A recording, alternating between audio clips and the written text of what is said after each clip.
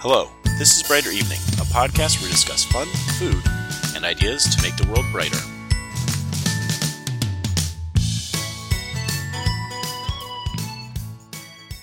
Good evening, my name is Josh. Thank you for listening tonight. I really do appreciate you coming in to listen.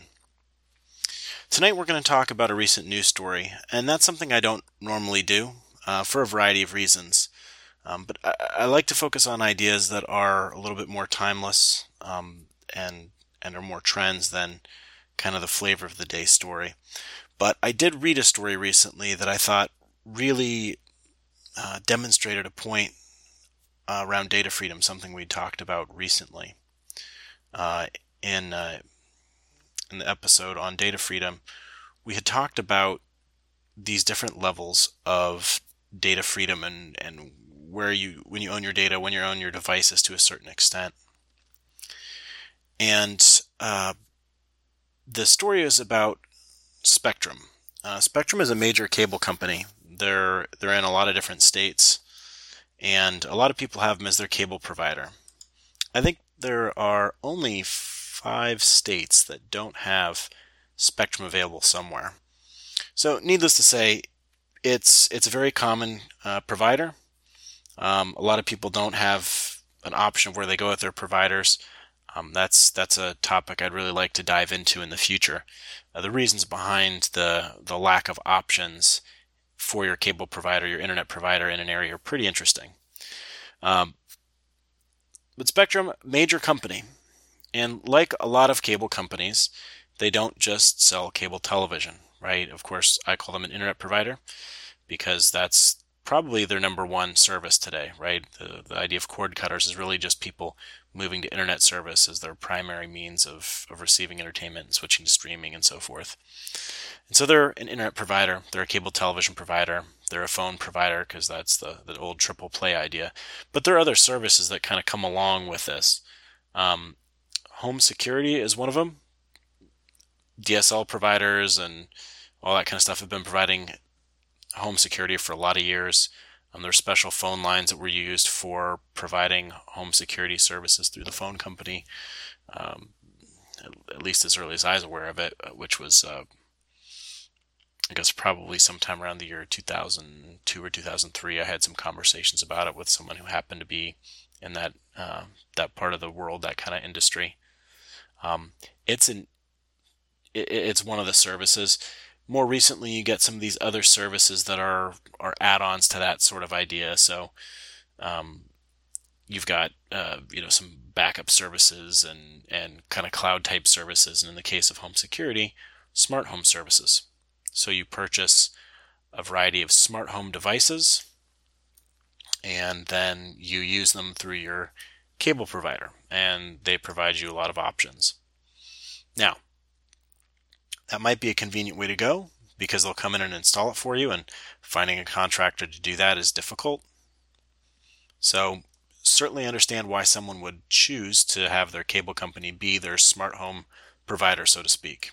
The cable company is also going to pick devices that work together and provide some level of engineering that you don't need to. Right? They're going to pick all devices that are compatible with each other through, say, a Zigbee or Z-Wave or one of these smart home technologies, and they'll make sure that their online portal makes it all accessible so you can unlock your door and look at your cameras and whatever else they provide for you. But remember, this portal is a cable company owned portal, and back in episode 7, like we talked about in Data Freedom, the idea of having someone host this stuff for you can put you at risk. As it turns out, they were sort of a level 1, right? We said level 0 is kind of the worst, right? It's you've been locked out of Google. You can't get to your email anymore. They were kind of a level 1 thing. They have you over a barrel. And as often happens with these level 1 services, for whatever reason, they no longer are a priority. So in smaller companies, this can mean that they go out of business or get acquired, and the company acquiring them didn't want their service. They wanted their engineers, right? Or some underlying technology that's not necessarily the consumer-facing technology. In the case of bigger companies, It usually comes down to the fact that this is sort of an experiment or a sideshow or something, and it doesn't make the profits necessary for the company to continue putting resources and focus on it. Maybe they're losing money on it, maybe they're not. Maybe it's just not a big enough moneymaker. It could be some kind of political thing where the person who is behind the project leaves the company, gets promoted, gains or loses politically in the organization. Somehow, some way, a manager high up in the organization decided to no longer offer the service. So in the case of Spectrum, they posted this statement, and the statement is actually screenshotted and it's available on the linked Extreme Tech article. It says, on February 5th, 2020, your home security services will be terminated. Now I'll interject here and point out that this came out in January, so we're talking about like a month's notice. It continues. A number of suppliers that provide the equipment and network service necessary for your system to function will be shutting down their networks or ceasing operation. You will no longer be billed for this service. We're dedicated to making this as smooth a transition as possible and have partnered with two leading home security companies, Adobe and Ring, to provide exclusive offers for alternative professionally monitored services. For details, refer to the letter or email we recently sent you. And it goes on to give the phone number. So there's a few interesting things here, right? They partnered with someone, according to what they say here. I don't know whether or not that's true, but that organization is shutting down operations. And you're not going to get billed for it anymore. So as far as Spectrum is concerned, their obligation to you really just is, are you paying? If you're not paying, then you're fine. But I'm not sure that I agree with that. A lot of people put a good deal of money into getting these devices installed. These devices weren't free with the service. Some people spent $1,200, right? That's quite a lot of money. $1,200 for this service and these or to be able to use the service with these devices. Now the service disappears, and they're not being billed the monthly fee to be able to access them anymore, but they are on the hook, right? Because they have these devices they spend all this money on, they're now useless. Now they're saying Abode, sorry, it wasn't Adobe, it's Abode and Ring are going to provide exclusive offers. So what you get to do instead is buy new devices and get a new service provider. Now, there's a lot of interesting things here for me. One is, first of all, they moved from a type, level 1 to a level 0, right? This is the worst case scenario. You've been locked out of something that you used to have access to. You're probably relying on in some fashion, right? You're interested in what's going on in your house. That's interesting to me because, businesses moving to level 0 outside of going out of business are pretty uncommon. And maybe there is a story of someone going out of business behind this. I don't know. I also think it's interesting that the billing model behind this was a lot more what you'd want to see out of a billing model if you're going to trust that something's going to stick around. They were paying a monthly fee for the service.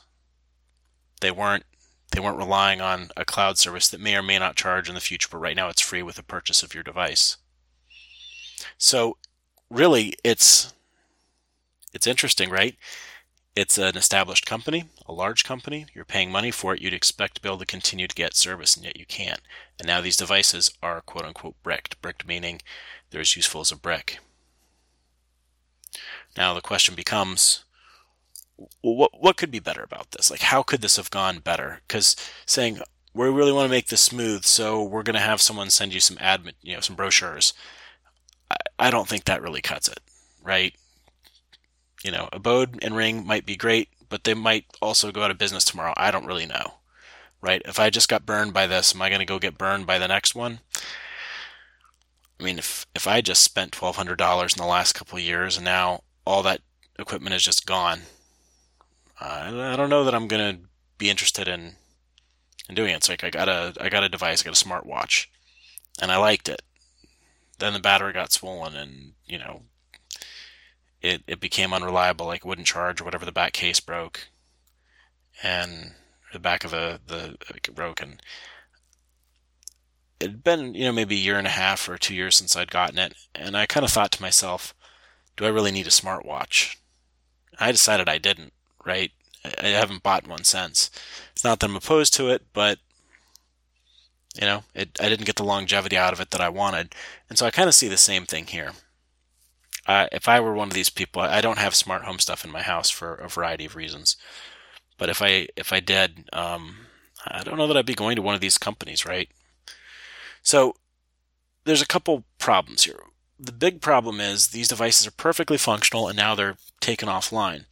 They could have enabled these devices to work without the service, right? There needs to be some sort of contractual thing there, some kind of code escrow. There's ways that companies have of doing it. It's usually only large companies working with a smaller vendor.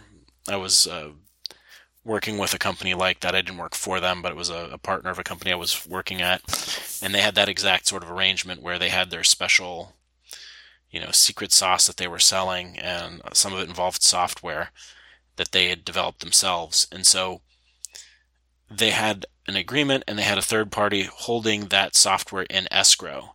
So if the small vendor for this major company were to go out of business, they would automatically get access to everything that was powering their business, right? The software that was helping them be more successful.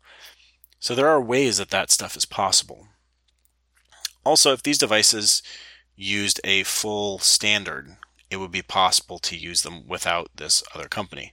Now, that requires that Spectrum, in this case, sell them without locking it to their service. And from what I understand, having done a little bit more reading that I don't have any references for right now, I understand that they were locked to the Spectrum service. And so even if it was a fully open standard, it wouldn't work.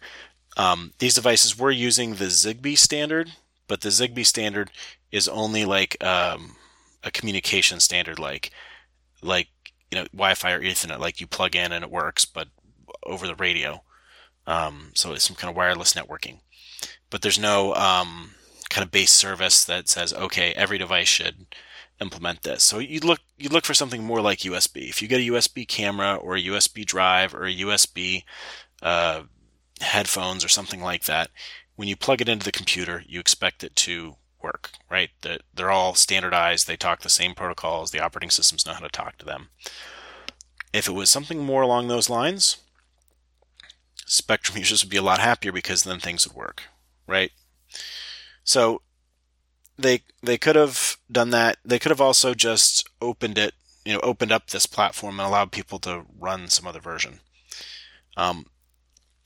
Those are the directions I think are better. Now, I'll tell you the main reasons, kind of regardless of any home situation. I'm not interested in home automation that much right now. I think it's cool. I like the idea of, blinds that open in the morning but stay shut at night, and, having lights turn on and off and being able to control the temperature and all that.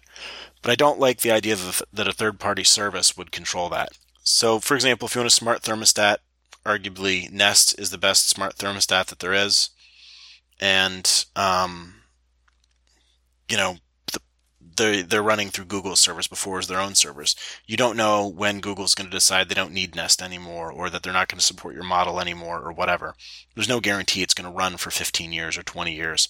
I mean, I've used a 40-year-old thermostat that was fine, right? It's old because it's got the little glass vial with mercury in it.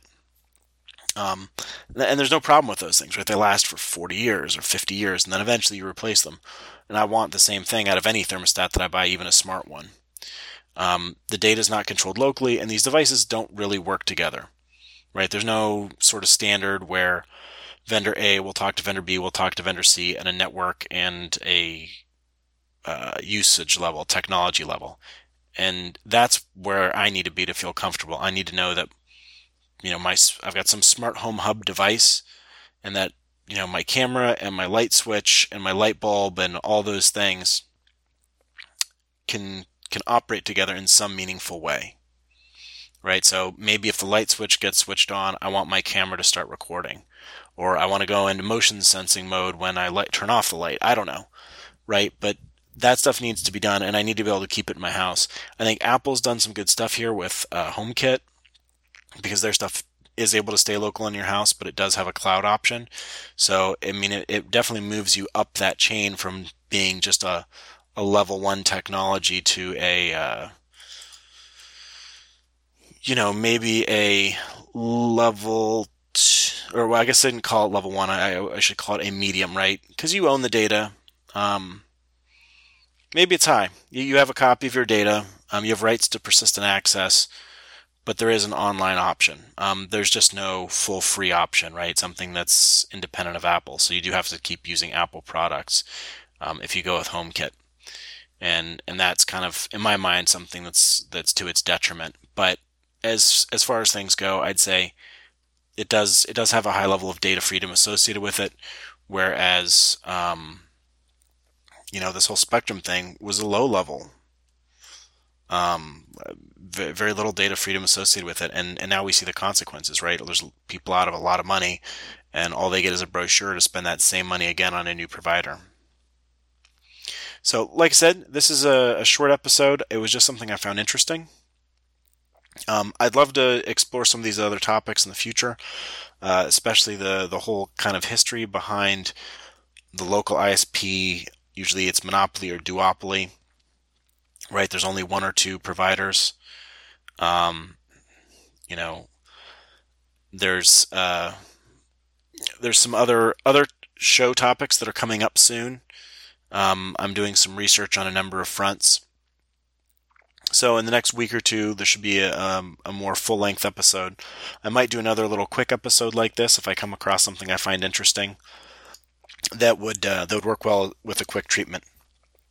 I appreciate you listening to the podcast tonight. My name's Josh. Have a good evening. Thank you for listening to Brighter Evening. I hope I've made your evening brighter. You can subscribe to us by RSS on Google or Apple Podcasts or anywhere else you get your podcasts. For more information on the show or this episode, please visit brighter evening.com.